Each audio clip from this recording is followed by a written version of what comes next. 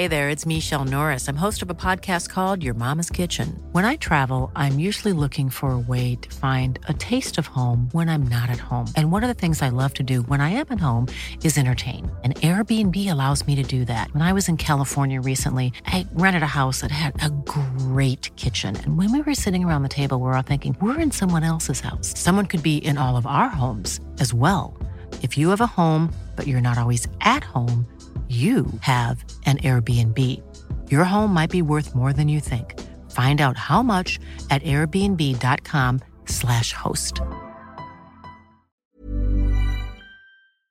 The Premier League All Access podcast is proud to be brought to you by Ladbrokes. Stay ahead of all the big games in the best league in the world, the Premier League. With the latest odds, form guides, expert opinions and more, the fans are the players at Ladbrokes. Are you in? Let's go. Play at ladbrokes.com, 18 plus, begambleaware.org. T's and C's apply.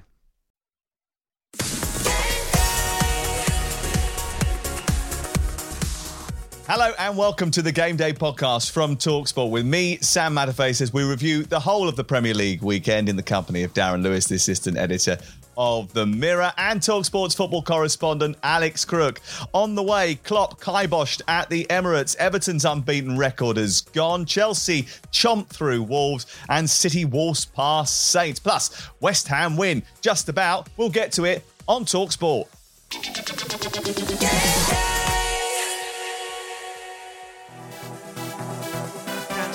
Plays a 1-2 with De Bruyne, back into Haaland! Oh, what a finish! Inevitable from Erling Haaland. And Armando Broja has his first Chelsea goal. Belted the ball into the bottom corner beyond the dive of Jose Sarr. It is Chelsea 3, Wolves 0. Bruno has stolen the show. 52,000 at St James's. They've seen Newcastle 5, Brentford 1. Oh, what a turnaround. Bournemouth 2, Leicester City 1 from 1-0 down at half-time. Harry Kane back on target again for Spurs. It's Brighton 0, Spurs 1. West Ham 3, Fulham 1, all wrapped up for West Ham. Mikel Antonio has slotted it home. Eze took it past one Leeds defender and then calmly slotted the ball in the back of the net. A lovely Crystal Palace goal. It's Crystal Palace 2, Leeds 1. Saka sends the ball into the bottom corner beyond Alisson, who went the right way. 2 for Bukayo Saka, 3 for Arsenal, 1 the position they're heading in the Premier League table. It's Arsenal 3, Liverpool 2. For Ronaldo to scamper into the left channel and get into the Everton box. He drives it left-footed and scores his 700th club career goal. And just when you thought Ronaldo was out, he pulls himself back in and he gets the goal that has put Manchester United in front. Well, hello, one and all. Very happy Alex Crook because mediocre Manchester United have beaten Everton and all of a sudden now they're going to win the league. He sent me a text message last night, Darren, saying how much he enjoyed that performance. Oh, how the mighty have fallen. They used to chase Liverpool's haul of 20 titles. Now they're absolutely delighted that they've ended Everton's unbeaten record. It's not a little bit out of context. I thought they played well. Listen, and you know there are teams who've been beaten this weekend, and United weren't one of them. So listen, you've got to enjoy the highs. Yes, he was referring there, Darren, to Arsenal 3, Liverpool 2. Are you feeling okay about that, or are you still a little bit down in the dumps? I have to confess, I am still a bit down in the dumps. I have no idea who these guys are, but will they please leave the Premier League and return my beloved Liverpool back to me? These guys are imposters. Arsenal back to the top of the table. 8 home wins in a row. They've been cut to 13-5 for the title. I mean, Darren, first of all, try to put your Liverpool bias aside for a second and just assess that Arsenal performance. They were pretty good again, weren't they? Exceptional, living up to the hype. Goals, guile, defensive nous as well. Okay, Liverpool did manage to carve them open a couple of times, but they are coping with the pressure that's being heaped on them by all of the people who praise them for what they're doing. Arteta's doing a fine job, and I don't just mean in these 9 games. I mean over the difficult moments last season when everybody thought he'd lose his job. He's doing brilliantly. Obviously, trust the process. That was the big thing from Mikel Arteta. Is trusting the process, Alex, making sure that you get kicked from behind by Thiago, go down screaming and get a penalty? Yeah, it was a little bit soft. But I think on the balance of play, Arsenal deserved the win. I think they were the better side. I think they were brave. I think you can see the confidence now that is flowing through the team. I actually fancied that Liverpool may even win the game when I saw that there was no Zinchenko. Tierney left on the bench. Bold decision from Mikel Arteta to go with Tomiyasu, a left back. But obviously, they got off to the perfect start. Nice couple of assists from Trent Alexander-Arnold. But there's nothing to see there because there's no problem with his defending. And Mo Salah, poor again for Liverpool. So all of the issues that we highlighted on the pod last week, all of the issues that Darren Lewis did his best to bat away, came to rear their ugly head. Yeah, I don't think most of those issues actually made it to the pod because me and Darren had such a blazing row about Trent and the defending that it all got cut out. But Liverpool defensively are quite poor, Darren. Not wanting to finger point, but could you see anywhere where they could improve? Well, just on a point of order, I did point out last week, it's not just Trent. I didn't say Trent didn't have an issue. It's okay for a footballer to be out of form, and he's out of form. I simply said that the problem is with the entire team. And if you looked at that performance yesterday, you could see the issue is with the team. Yes, they can score goals still because they've got a touch of class up front. But elsewhere around the pitch, there's no intensity, there's no tackling, there's no positional awareness suddenly. I have no idea where it's come from. But I don't think it's going to... Let's say, for example, you drop Trent for next week against City. I do not think the performance will be markedly better. And that's all I was at pains to say. Yeah, last 12 games, 16 goals conceded, 10 first times concessions. So basically in the last 12 games, they've conceded the goal 10 times at first, 2 clean sheets. Previous 12 games, 3 goals conceded, 2 first goal concessions and 10 clean sheets. So basically that just shows a marked difference in the way that they are approaching it. The truth is that they need to sort it out very quickly because they've got Champions League games in midweek and then they've got Manchester City at the weekend. I mean, the way things are going at the moment, Manchester City are going to rip them apart, Crook. You can only see one outcome because, let's be honest, Manchester City are on a different plane, different stratosphere to Arsenal. It's unfortunate for Arsenal just when they found some form and found some rhythm and genuine momentum. They're competing with one of the best sides the Premier League has ever seen, arguably the best striker the Premier League has ever seen. And Pep Guardiola would have been watching that Liverpool performance, particularly from a defensive point of view, and thinking we're going to win comfortably. And it is alarming. And here's a question for you, Darren Lewis. I know that Jurgen Klopp will have credit in the bank. He's done remarkable things at Anfield. But when do question marks start to be asked about the manager? How long does this run go on for of poor performances before actually people start pointing the finger at the man in the dugout? It's a ruthless business, football management. We know that. You are right, but Liverpool are not that kind of club. I think they'll sit down and they'll work out what the team is lacking. They're a club that has huge faith in Klopp. Last week he was talking about there not being a 7-year itch because, of course, a couple of his previous clubs he had stayed for 7 years and then things did start to go wrong. But there were mitigating circumstances back then. I wonder if it's more of a case that there are some players in this team, particularly in midfield, that maybe he needs to make a few decisions around. But I don't think you are crazy enough to throw a manager overboard after 9 games of a season that follow him winning 2 domestic cups, the Champions League, the Premier League. Say again? On penalties. Did they win or not?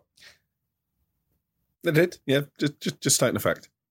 Look, the fact is that he has got a lot of credit, and whereas Crook is a loan shark who, as soon as things start to go wrong, he makes emergency action. And Darren Lewis and Liverpool are a bit more like a building society, and they'll work with him to try and get it right to ensure that they get repaid.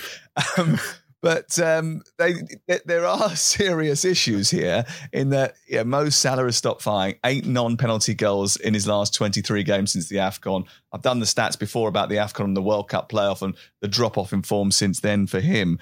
You know, it's a worrying sign, really, that there are certain components of this team that don't seem to be firing all over the pitch. And I wonder whether or not that is to do with the fact that this is a team that played 63 games last season. They worked incredibly hard at an unbelievable intensity. And actually, it's got to the point where they're just knackered. Like, a lot of people would be if they did that. You can't continue that forever. Sometimes you just need a little bit of a rest. So you're saying maybe the World Cup will come at a good time for Liverpool and Mo Salah in particular? Yeah, the World Cup will come at a great time for Liverpool. They'll have a rest after the World Cup. They'll crack on. They'll come from 14 points behind and challenge for a Champions League place. That's what Liverpool do when the chips are down. I'm sure that they'll put in a challenge to get into the top four. I'm almost certain about it, Darren. What do you think? I'm not so sure. I think there are a lot of Liverpool players that will be going to the World Cup, first of all. I think you make a great point about the intensity of last season, not just in terms of the number of games, but the emotional intensity as well, the disappointment of losing the Champions League final. Of course, players will say, no, it's behind us and we go again. But they're human, and they that will almost certainly have had an impact.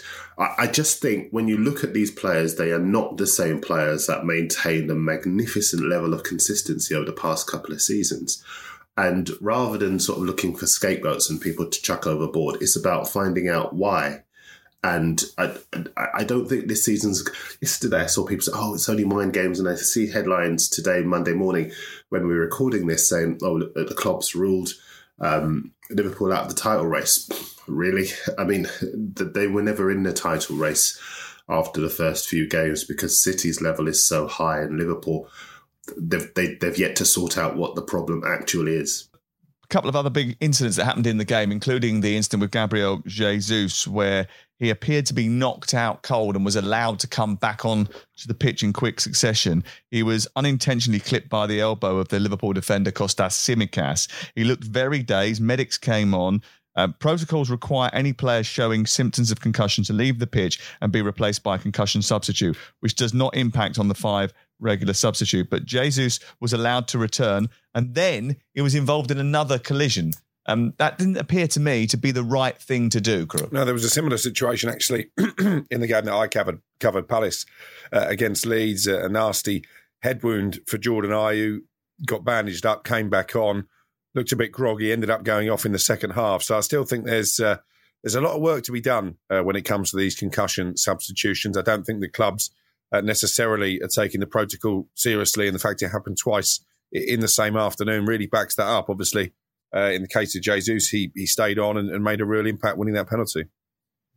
Yeah, we should point out the fact that Arsenal played very well. They've played very well all season. They scored 3 goals against Liverpool. Not a mean feat. Martinelli was absolutely terrific in the game. But we do have to move on. It's worth saying that the FA have launched an investigation into an incident on the pitch during Arsenal's 3-2 win over Liverpool that took them back to the top of the league. The referee, Michael Oliver, interrupted the game to speak to both managers, Mikel Arteta and Jurgen Klopp, about an incident thought to have been a verbal exchange between 2 players. Neither manager revealed what Oliver has said, and the FA didn't give away any details. And until those details come out, obviously we cannot speculate about what it is.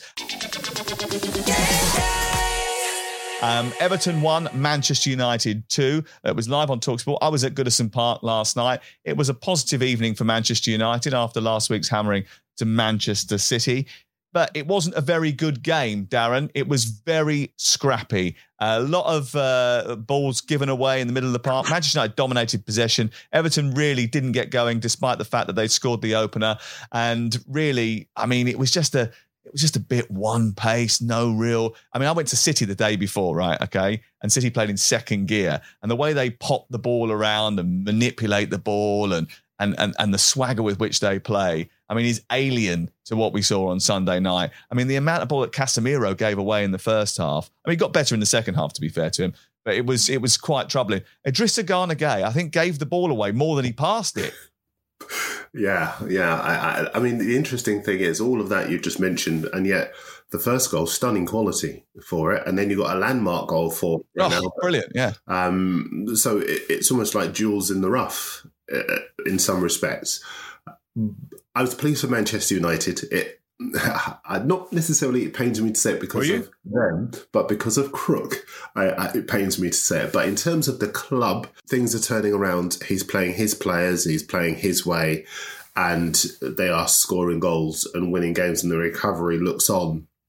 I think in terms of the confidence coming back, that's key. Ronaldo, listen, I'm very much of the camp that I respect Ronaldo. He is and remains a legend, and he always will be a legend by definition.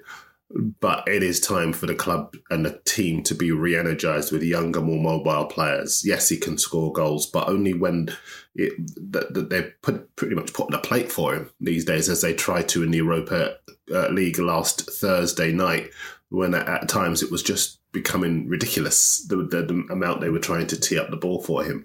Brilliant player, superb athlete, competitor, role model, and we want to retain his services in the Premier League.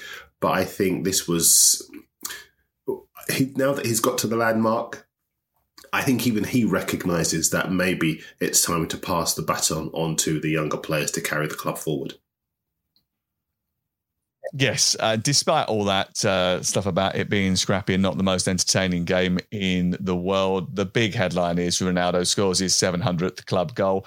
Darren says that Erik ten Hag is playing his way. Well, it's not really his way. It's a way that he's had to adapt to get the best out of the team that he's got. What he's done is he's turned them back into a counter-attacking team because that's what they're good at, and that's where both the goals came from. 2 quick turnovers in midfield. All of a sudden, Ronaldo was away down that left-hand side and he produced a stunning finish. So, Crook, you can now sing the Ronaldo song because we know you're desperate to pay tribute to your hero. It's a fantastic milestone. And I did post on social media a picture of Ronaldo celebrating last night, proclaiming him the GOAT. I think he is in terms of goal scorers. He had a pretty miserable night, as Darren's alluded to, on Thursday. Great character from him to bounce back and come up with a winning moment. I'm disappointed that Anthony Martial is injured again. And, you know, he picks up far too many injuries for my liking. But I think you're being harsh on the game. I genuinely enjoyed it. I think United didn't deserve to be behind. Again, they reacted well, peppered Everton for the rest of that first half. I think Rashford's a little bit unfortunate. My son has texted me this morning and said, why was Rashford's goal disallowed? He loves Marcus Rashford. I said it was handball, but it wasn't really, was it? I mean, crikey. It was a great finish from Rashford. Should have stood, in my opinion. Well, no, you don't want to see goals like that ruled out for the most minuscule under the laws of the game. Under the laws of the game, Law 12, it is a handball. This is what the law says. It is a handball offence if a player scores in the opponent's goal immediately after the ball has touched their hand or arm, even if accidental. It's a rubbish law. Get rid of it. That's the law. So it is handball. So you can't really have a go at the VAR and the referee for ruling it out because they just followed the laws of the game. You say I'm harsh on it, but ultimately you said that United didn't deserve to be behind. They went behind after 6 minutes. So there's no deserving. They'd only played for 5 minutes and Everton had their first chance of the game and scored it. And that was because Casemiro got dispossessed in midfield by Onana and they turned the ball over quickly and reacted really well.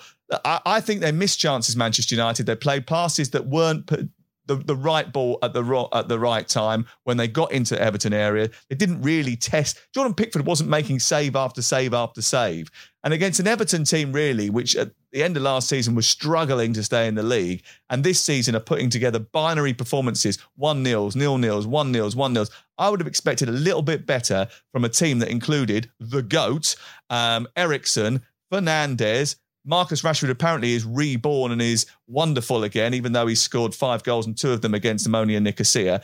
I don't think you should get carried away with Manchester United because they've beaten Everton. I think they're a good upper half team, nothing more than that at this moment in time, and they will eventually get better over time, but it's going to take a long time. And speaking to Erik ten Hag afterwards, pretty much said the same thing. He said there were points in the first half where we played quite well. In the second half, Everton had chances to get back in the game, especially in the last 5 minutes. They threw everything at the United goal, and it required a save from David De Gea. Even Jordan Pickford nearly scored. Good defending, actually, by Varane to get up and head the ball away from him from that corner kick. I just don't think it was that great. It wasn't that bad. but it wasn't worth shouting about. It was just a win. And when you're a sort of upper mid-half team, then you win some and you lose a couple and you drop points here and there. But, ultimately, let's not get a megaphone out and start saying we're back like you did last night. I never said we're back. In a little private WhatsApp group, it was like, yeah, well, I'm happy with it and we'll be back again and I'm enjoying it again. I like them again, so it's okay. It's true. Listen, how many times have I been on this podcast moaning and blasting Manchester United players? I don't have too many complaints with the performance last night. I like Anthony, 3-3 in the Premier League. He settled in very nicely. And their record at Goodison Park, Sam, as I'm sure you pointed out during your excellent commentary on TalkSport, is abysmal. That has become a bogey ground for Manchester United. They've fallen behind and you think, oh no, here we go again. And they've come back and won the game. I'm very satisfied this Monday morning. Are United title challengers? Of course they're not. Are they making progress under a good coach? Yes, they are. That'll do for me. 5 wins in 15 league visits to Goodison Park. Darren, what did you want to say? Are they in course for the top 4? I think they're contenders for the top 4. No. Of course they are. How could they not be? They're 5th. No. They've beaten Liverpool. They've beaten Arsenal. The only team to do so. They are in the race. Whether they will win the race is open to debate, but they are in the race. They won't finish above either Man City, Chelsea, Arsenal, Tottenham, or Liverpool. They'll finish above Liverpool. They won't. I feel a side bet coming on. Everton's unbeaten run comes to an end. But, there was some positivity in that. And Iwobi, I thought, is a man transformed under Lampard. I spoke to him last night. This is a guy who has got the confidence of the coach. And he is a very, very good technical player. I think he's been very impressive. The goal was absolutely outstanding. So I think Frank Lampard deserves props for not building the team around him, but making him a central cog in that team. Crystal Palace 2, Leeds United 1. Crookie covered this game for TalkSport International. We'll get to Crook in just a second. A game of 2 halves, really, because, Darren, Leeds played well in the first half. In fact, very well in the first half. Palace weren't very good, but as seemingly happens quite a lot with Crystal Palace, in the second half, they were much better. Yeah, and that's down to the manager, giving the players the belief. And also, I've said for quite some time, and I know you guys like to have a little dig at me, but I like the fact that players at the football club are taking responsibility. They're not just relying on Wilfried Zaha to pull something out of the bag for them. They know that they have goals in them if they believe in themselves, and that comes, as I said, from the manager. So I'm not surprised to see them pick a point up. Yes, they'd only had, I think it was 1 win in their previous 7, but they had played 4 of the top 6 in that time. So maybe that run was a little bit misleading. And I'm sure we all know, I've said many times how much I rate Patrick Vieira. I know there's a lot of confidence at the club in the job that he's doing. And we're now starting to see them start to find their feet. And I would imagine they'll start to climb the table too. Yeah, Eberechi Eze's goal was particularly impressive, wasn't it, Crook? But it was a pretty fascinating display for a number of different reasons. First of all, Bamford made his first start in 2 months. How did he look? Because Leeds United are now in a situation where they need him back as that sort of keystone at the front of their formation. No wins in 5 now against teams that they should be beating. Yeah, it's a poor run. Bamford had a big chance at 1-0 up. Leeds were dominating the game. At that point, they dominated the first 35 minutes. He puts his shot pretty much straight at the goalkeeper, and it turns out to be a huge turning point. Palace score not only with their first shot on goal, their first touch in the opposition penalty area. A good header from Odsonne Edouard, terrific free kick from Elise, another very talented young player. And as you say, the winner from Eze was fitting to settle any contest. Palace played better in the second half. Leeds didn't really get going after half-time. And I think they are one of those sides who will be looking nervously now towards the bottom 3. It's a very competitive bottom half of the Premier League table. And as you say, the run they've been on, not just the fact that they're winless in 5 now, the fact they're not putting teams away that maybe they would have been expected to. So they're a work in progress. They made a lot of changes in the summer. Bamford tired in the second half before being taken off. They need him to stay fit, absolutely no question about that. But an important win for Palace. If they'd lost that game, I'd have started to worry about them. Since the start of last season, only Leicester have dropped more points from winning positions than Leeds United away from home in the Premier League. 15 of them. They surrendered a 1-0 lead at Selhurst Park yesterday. Doucouré, should he have been sent off for a tackle on Adams in the first half, Crook? It's probably, to use your description, in between a yellow and a red card. I don't think there was quite enough there for a sending off. It was a nasty tackle. But I think he maybe should have been sent off for fouls that happened after that. I think he was very fortunate to escape a second yellow card. So if there is a complaint from Leeds, I think it's probably that, as opposed to the actual initial challenge that he was booked for. Okay. Did you know that Eberechi Eze is a chess fan, and that he and Michael Elise play games on their phone? They play games of chess on their phone all day, every day. They've been doing it for 6 months. I didn't. It's a good one. You could have told me that before the game. I just hope would have helped with your commentary, wouldn't it? I just hope that none of them cheat in the manner of some of the guys who have been maybe employing a bit of gamesmanship elsewhere. Oh, really? Do you not know about the big chess scandal? The what? The big chess scandal. Oh, yes, there's a big chess scandal involving the world champion, isn't there? And isn't that sort of like an investigation that's still ongoing? I mean, listen, it's not my primary sport, Darren. I'm going to be honest with you. I heard a whisper about it, but I don't. I'm not the chess correspondent. I tell you what. Nor do I think that I would ever take it up. I will just say Google is a friend on that one. Oh, right. Okay. West Ham 2, Fulham 1, another Sunday afternoon game. 2 wins in a row for West Ham. Scamacca scores again. Looks as if they're finding their mojo. But what about the goal? It was a bit contentious. Should it have been ruled out for handball, Darren? I don't think it did. I was at the game.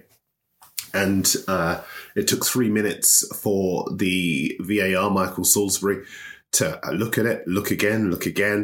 And then in the end, he instructed Chris Kavanagh to allow the goal to stand. The ball did bounce up, but I don't think it was controlled by the arm of Scamacca. It didn't deviate in terms of there being any kind of contact. And I thought it was a legitimate goal. What was quite interesting was that Scamacca didn't celebrate initially. It was very muted. And it was only when Chris Kavanagh allowed the goal to stand that he did start to let rip. On the touchline, Marco Silva went berserk and was shown a yellow card. But after the match in the press conference, Marco Silva said, "I don't want to speak about the referee. All I will say was that he was embarrassed to give the goal." And I think that might still earn him a letter from the FA. And I have, my views on that. It's ridiculous that everyone can have a view on the game and the referee's performance, except the people who are directly affected by it. It's crazy. But That's crazy. I think that the goal should have been allowed to stand. I am with West Ham on that one.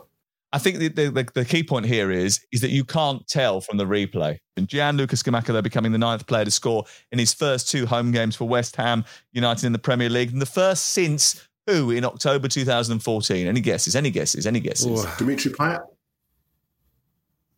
Nope. 2014. Does begin with a D, though. Does that help? Sacco. Yeah.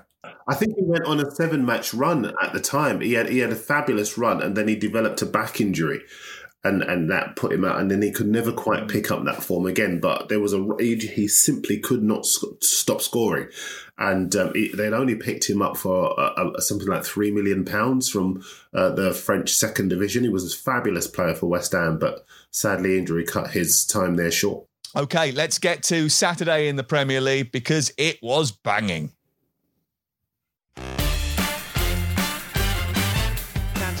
Plays a 1-2 with De Bruyne back into Haaland. Oh, what a finish!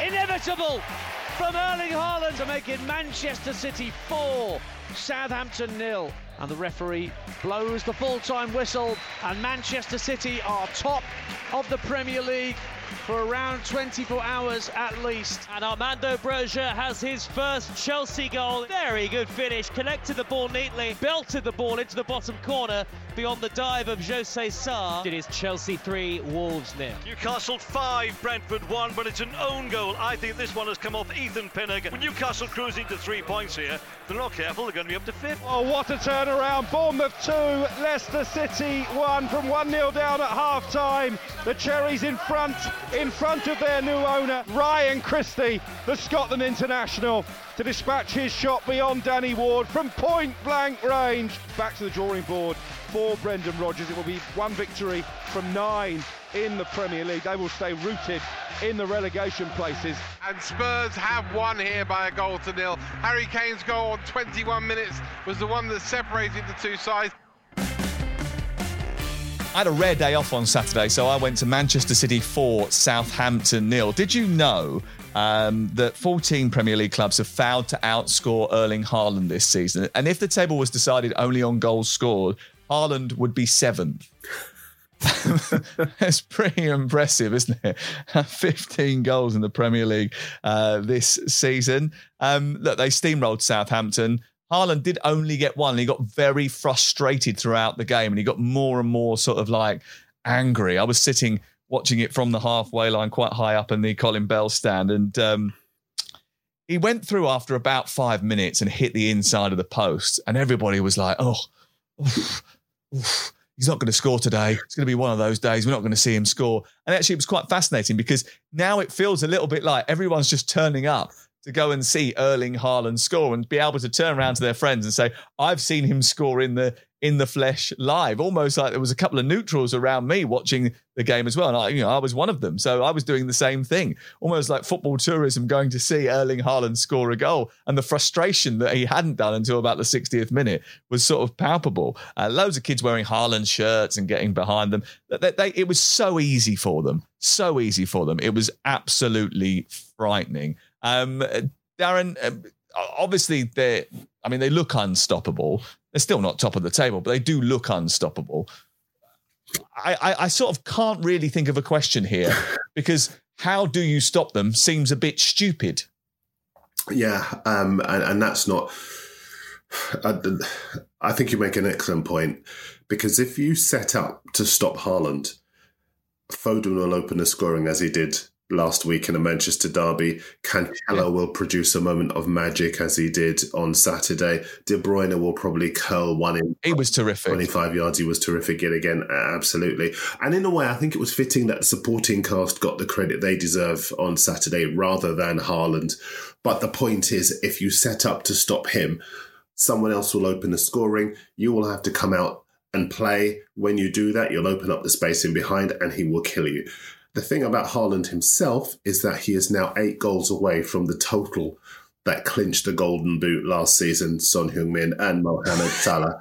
He has 20. You'll probably get them against Liverpool, Darren. Well, yeah, he probably will. Listen, I you know me, the amount of space Liverpool gave Brighton last week and Arsenal this week, 5 goals have conceded in 2 games. He might get that. You're right.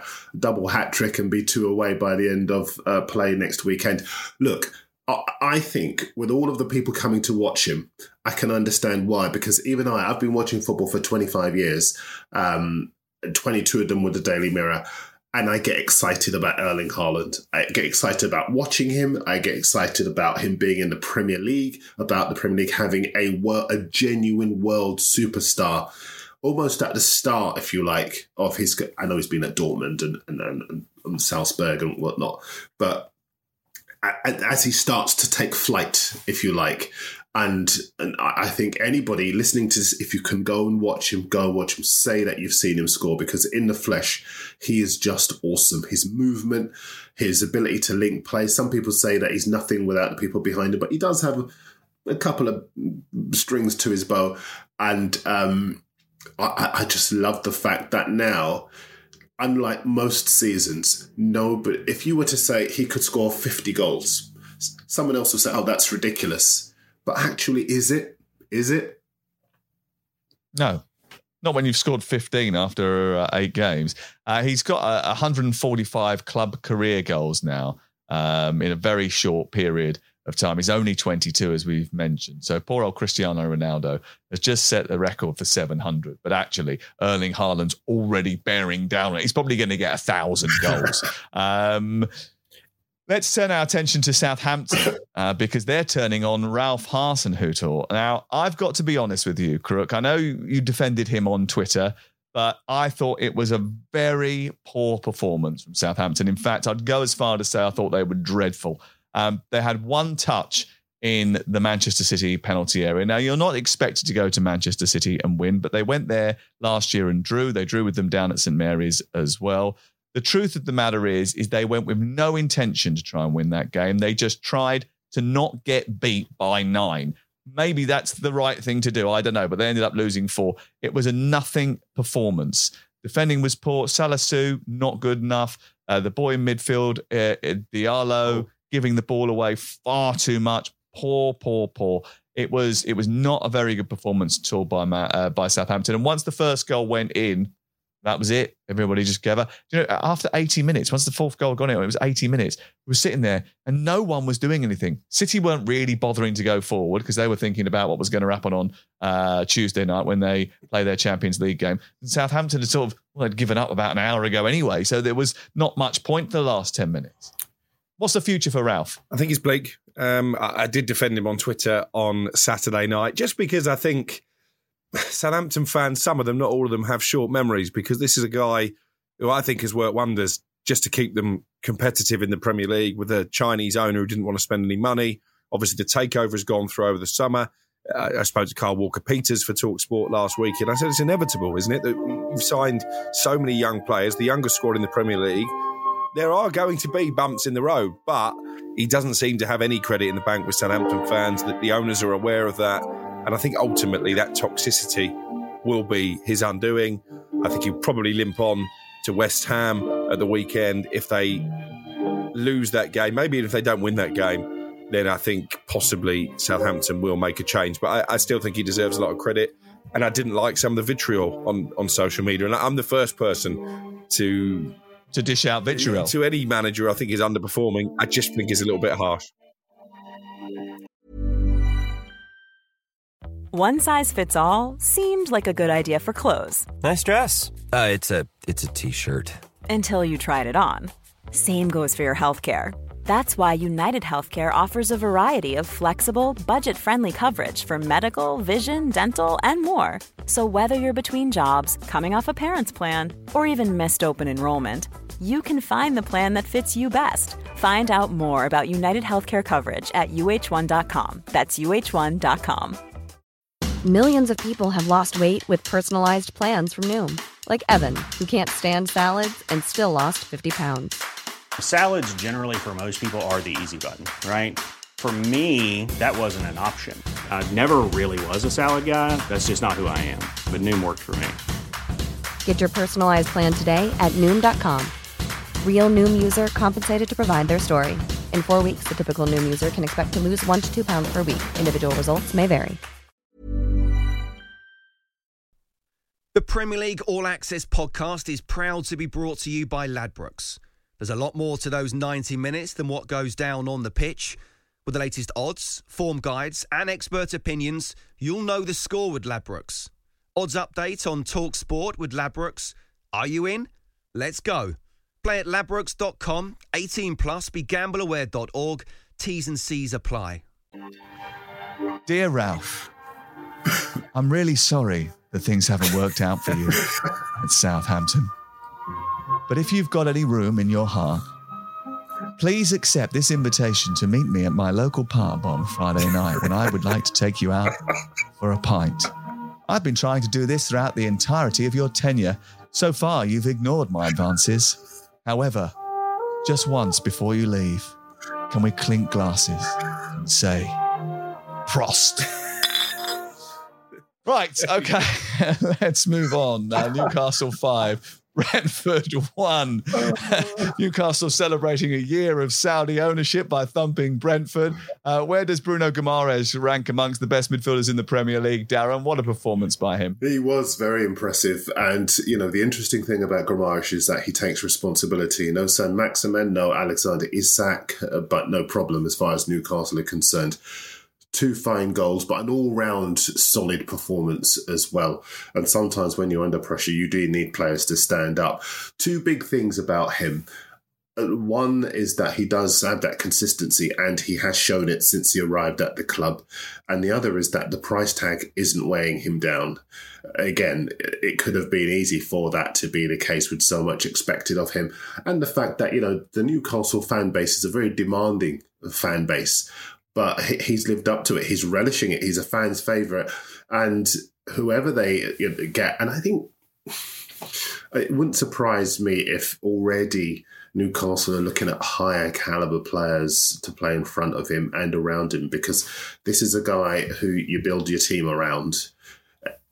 And it's quite, I'm going to contradict myself slightly here because I like the way they built the team anyway. I like the fact that they've built from the back. That was where they started, the likes of Botman and Trippier and the left back Target. They really, and Pope they brought in as well. They really wanted to build on stable foundations. And I think that's a big part of giving Guimaraes the platform to express himself. A really good player. Miguel Almiron's done very well, hasn't he? I mean, he's showing his best form since he's been at Newcastle United. They seem to have unlocked that potential that we all knew was there. Eddie Howe has unlocked that potential that we all knew was there. And interestingly, he's posting better numbers than Jack Grealish, who I think he tried to poke fun at him once. I can't remember if that was the case, but I think it was on a bus somewhere. I don't know.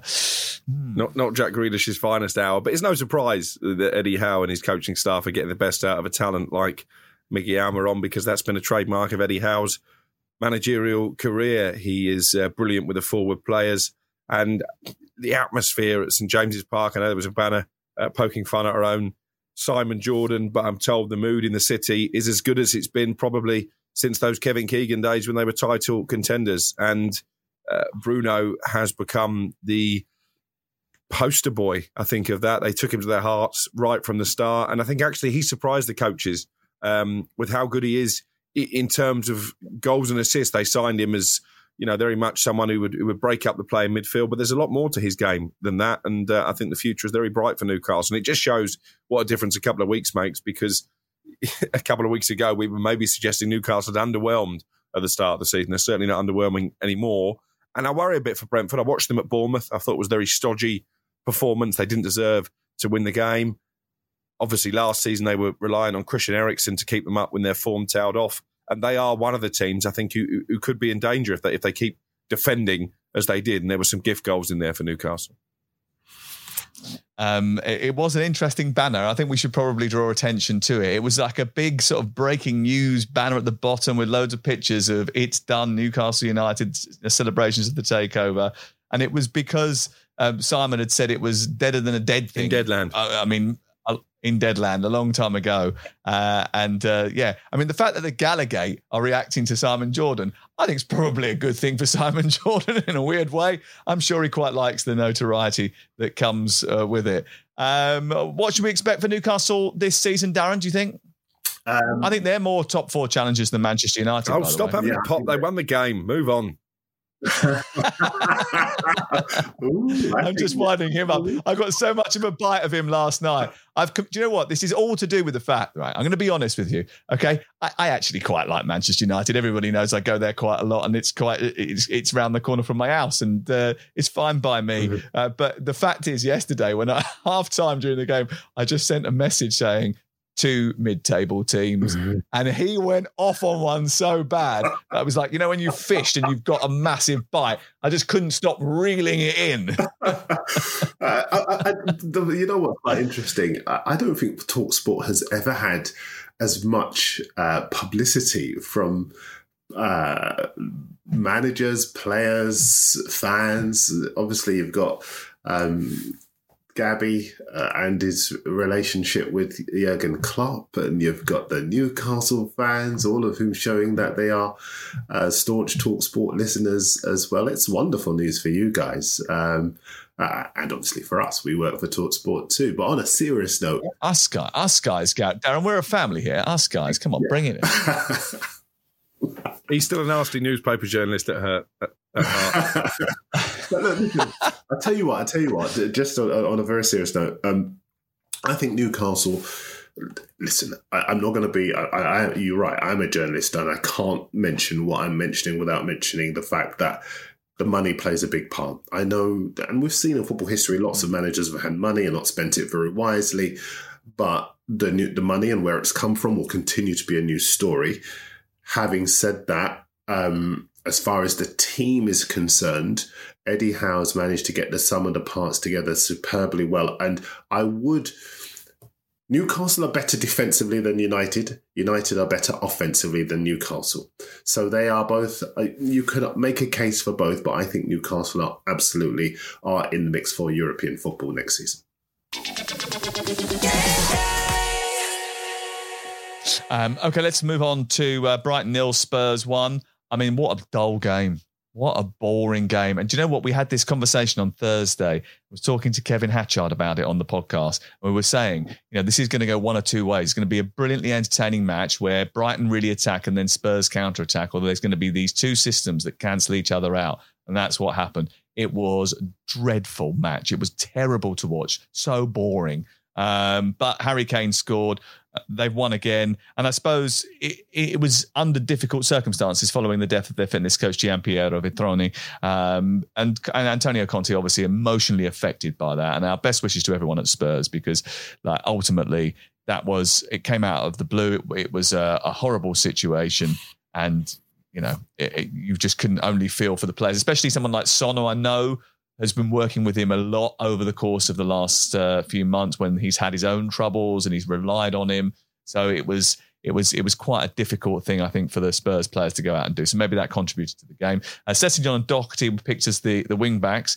Interesting to see who their best wing backs are, really, because that's an area where they've been trying to improve, or it's certainly an area for improvement over the course of the season. They've never really sort of found that number one combination. Correct? Well, Conte's clearly not buying into Jed Spence. I think he came out quite early on and said that was a club signing, one for the future. Maybe he's got the same reservations the likes of Neil Warnock and Chris Wilder had when he was at Middlesbrough. But I think actually it was inevitable that we were going to see that kind of game because of the emotional situation you've spoken about, and you saw how affected Harry Kane was in his interview afterwards. So I think it was asking a lot for Tottenham to go out and play with real intensity. Having said that, it's a good win. But I was on TalkSport on Saturday morning talking about the Bournemouth takeover, and we previewed some of the other games. And my confident prediction for the day was that Brighton would beat Tottenham. So clearly that didn't happen. And I think any team going to the Amex and coming away with a clean sheet and coming away with a victory can be very happy this season. And it just keeps Tottenham ticking over. I'm still yet to see a sparkling performance from them, but by and large, they're picking up points to keep themselves in the mix, certainly for the top four. They're not going to challenge for the title as maybe many of us expected at the start of the season. You never know. They play at Eintracht Frankfurt on Wednesday night, live on TalkSport. Bournemouth 2, Leicester 1. Leicester and Brendan Rodgers brought firmly back down to earth after Forest win. How damaging is that result? Because it was supposed to be the catalyst to better things, Darren, wasn't it? That thrashing of Nottingham Forest on Monday night. It's a real worry for Brendan Rodgers because it shows the result against Forest up to be quite illusory in some respects, in all respects. Yes, going forward, they do have the firepower to score goals, but defensively, they were shambolic yet again. And Forest, if you look at them, they're a side still not quite sure of who they are, what their identity is, what their best team is. And Leicester, a side that were competing for European football not so long ago, should not be losing to a promoted side like Bournemouth.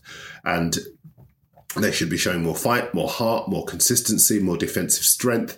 And that's the reason why it's hard to see anything other than the club parting ways with Brendan Rodgers. And not because Rodgers is a bad manager, but maybe he's just reached the end of a cycle with the club. The problem, obviously, is that they can't afford the financial package it would cost to pay him off. Otherwise, they would have made a decision a long time ago. But they're still there. And the longer the season goes, as we all know, the harder it is to get out of those nether reaches of the Premier League.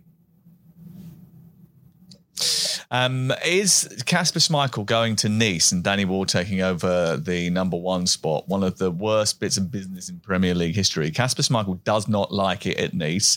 I think he's been dropped actually during the course of the early part of the season. The rumours are they want to sell him. And Danny Ward can't keep the ball out of his net. And actually, Danny Ward's not a bad bloke and not a bad goalkeeper, but just the whole dynamic just hasn't worked for anyone. No, and it's unsettled the Leicester defence as well. I actually thought Danny Ward played pretty well at the weekend. I'm not sure either goal was his fault, but those in front of him have clearly been affected by that change of goalkeeper. Johnny Evans looks like his best days are behind him. I'm not sure on Wout Faes. I thought he had a terrible game at the Vitality. But let's give Bournemouth some credit. Gary O'Neill, Sam, someone you and I know very well. I've done a big piece for TalkSport on exactly how he's masterminded this transformation from inheriting a team that lost 9-0 at Liverpool to going 5 games unbeaten, a couple of clean sheets, a couple of comeback wins as well. I think tactically he's brilliant. Ryan Fredericks said that to me after the game, that's his best asset. He spends a lot of time studying the opposition and tailors his game plan to suit whoever they're coming up against. He negated the threat of Maddison. Big call to move Adam Smith from the right side of defence to the left, really to do a man-marking job on Maddison. It worked to perfection. They shut out Ivan Toney the week before. The new owner was there, went into the dressing room at full time. I think if this run continues, I can now see a scenario where Gary O'Neill keeps the job on a long-term basis. I didn't see that a couple of weeks ago.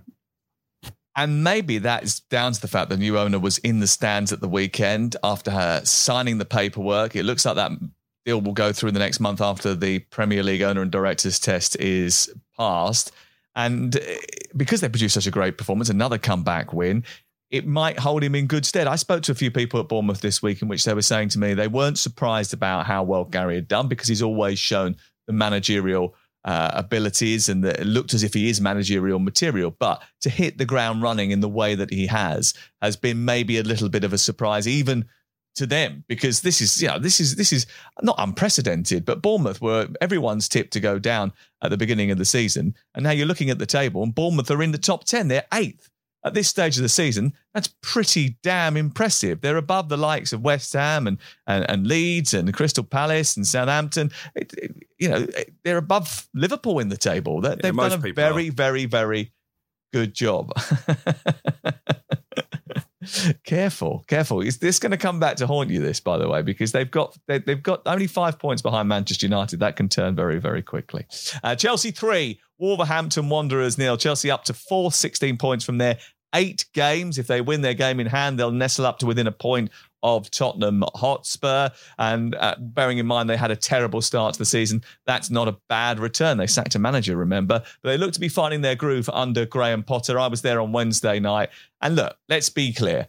The keystone to Chelsea performing well is Mason Mount. If he plays well, everything else seems to work fine. He's back in form. He was terrific on Wednesday night against AC Milan. He played this ball which was just out of this world, tight on the touchline on the left-hand side, out of a small gap involving 2 AC Milan players, pings it over to the far side. James takes it down and starts an attack. And then on Saturday, 2 assists. Just keep him fit, keep him in form, and you're going to be in a good place. Yeah. The funny thing is that you and I disagree ever so slightly because Mount, terrific performance at the weekend. But for me, I think the key to Chelsea is that defence. 2 clean sheets now in a row, no clean sheets since the start of the season before that. And once they provide that platform and that certainty within the team, the offensive players can go about their business. Havertz, Pulisic, Broja, quite eye-catchingly on the score sheet as well. And one interesting thing within that is that Kepa's been keeping goal and not Mendy. And I was at a press conference head of the European game the other day where Potter was saying, I don't have a number 1 anymore. I want them both to fight for their place. And that makes the clean sheet run that they're on. It's just starting, to be fair, but it makes it even more impressive. There's a real organisation about Chelsea when everybody thought, let's not kid ourselves, that Potter making the step up might be a bit of a problem. High-profile players and their egos thinking, who's this guy? And he's come in and he's had quite a smooth transition. Yeah, obviously the sight of Kepa on the team sheet makes me a little bit nervous, Crook. But his distribution's always been very good. Yeah, and he looks like a more confident goalkeeper than maybe the Kepa that we've seen previously. And I think Graham Potter has got his number 1. I think it is Kepa Arrizabalaga, to be honest with you. I think he's probably just playing a bit of a game there when it comes to Mendy. I agree with both of you. Defensively, very good. Mason Mount, excellent offensively. Wolves were poor, though, weren't they? Let's not beat around the bush. Wolves were really poor.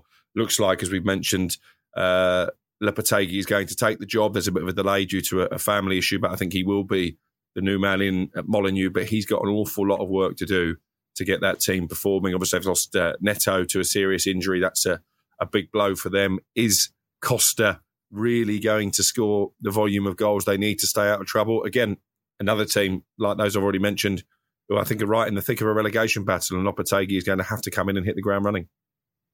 Yep, indeed. I just wonder whether or not that first goal for Broja could be quite important too, because in the absence of Aubameyang at the weekend, Chelsea didn't really have a focal point. They haven't got a focal point. Broja coming in and scoring that goal. It was a really well taken goal as well from Armando Broja. Really impressive. I do worry about the number of injuries that Wolves get, by the way. They do get a lot of big injuries, a lot of big problems. I wonder if that's something that the new manager will have to look into in terms of how they train, or whether they're overloading players, or what the issue is, because there's a lot of injuries that seem to spring up there that keep players out for a long period of time. Quick touch on the European groups. England drawn against Italy, again, Ukraine, again, North Macedonia and Malta. At least they don't have to go to San Marino, which is always good. Malta seems like a good trip for the fans. The problem here is that they have to finish second, don't they, to get through or something like that. So it's like, it should be all right, shouldn't it? Should be okay. Tough draw for Scotland, Norway, Spain, Georgia and Cyprus. Do you know what? I actually think if they've got a chance there, and they've already got a playoff place in the bag, courtesy of their performance in the Nations League. So hopefully that they will make it to Euro 2024 as well. And Wales alongside Croatia, Turkey, Armenia and Latvia. Actually, it's not a bad group for Wales, to be honest with you. Right, boys, Champions League this week. AC Milan versus Chelsea Tuesday. Barca versus Inter on TalkSport 2 on Wednesday. We think that we might be trying to get hold of the Spurs game for Wednesday night as well, but we'll cross our fingers on that. That should be live on TalkSport. I'll see you both on Thursday. Enjoy your week playing chess, Darren, and crying into your soup over the defensive performance of Liverpool. How on earth they're going to deal with Manchester City? We'll get into that on Thursday. And Alex, you might as well just bask in the glory that Manchester United have won a game away from home. Well done. I will. Thank you very much. And Copenhagen Man City live on TalkSport 2 on Tuesday. You missed out the big one. Oh, no, I'm doing that for the world feed. I'm looking forward to that. So if you want to watch it on the television and you're not in the UK, then I'll say hi. Can you send me your notes? What did you say? Send me your notes. Do you know what? The other thing about that is he ain't joking. He's not joking. Not at all. Right, okay. Speak to you later.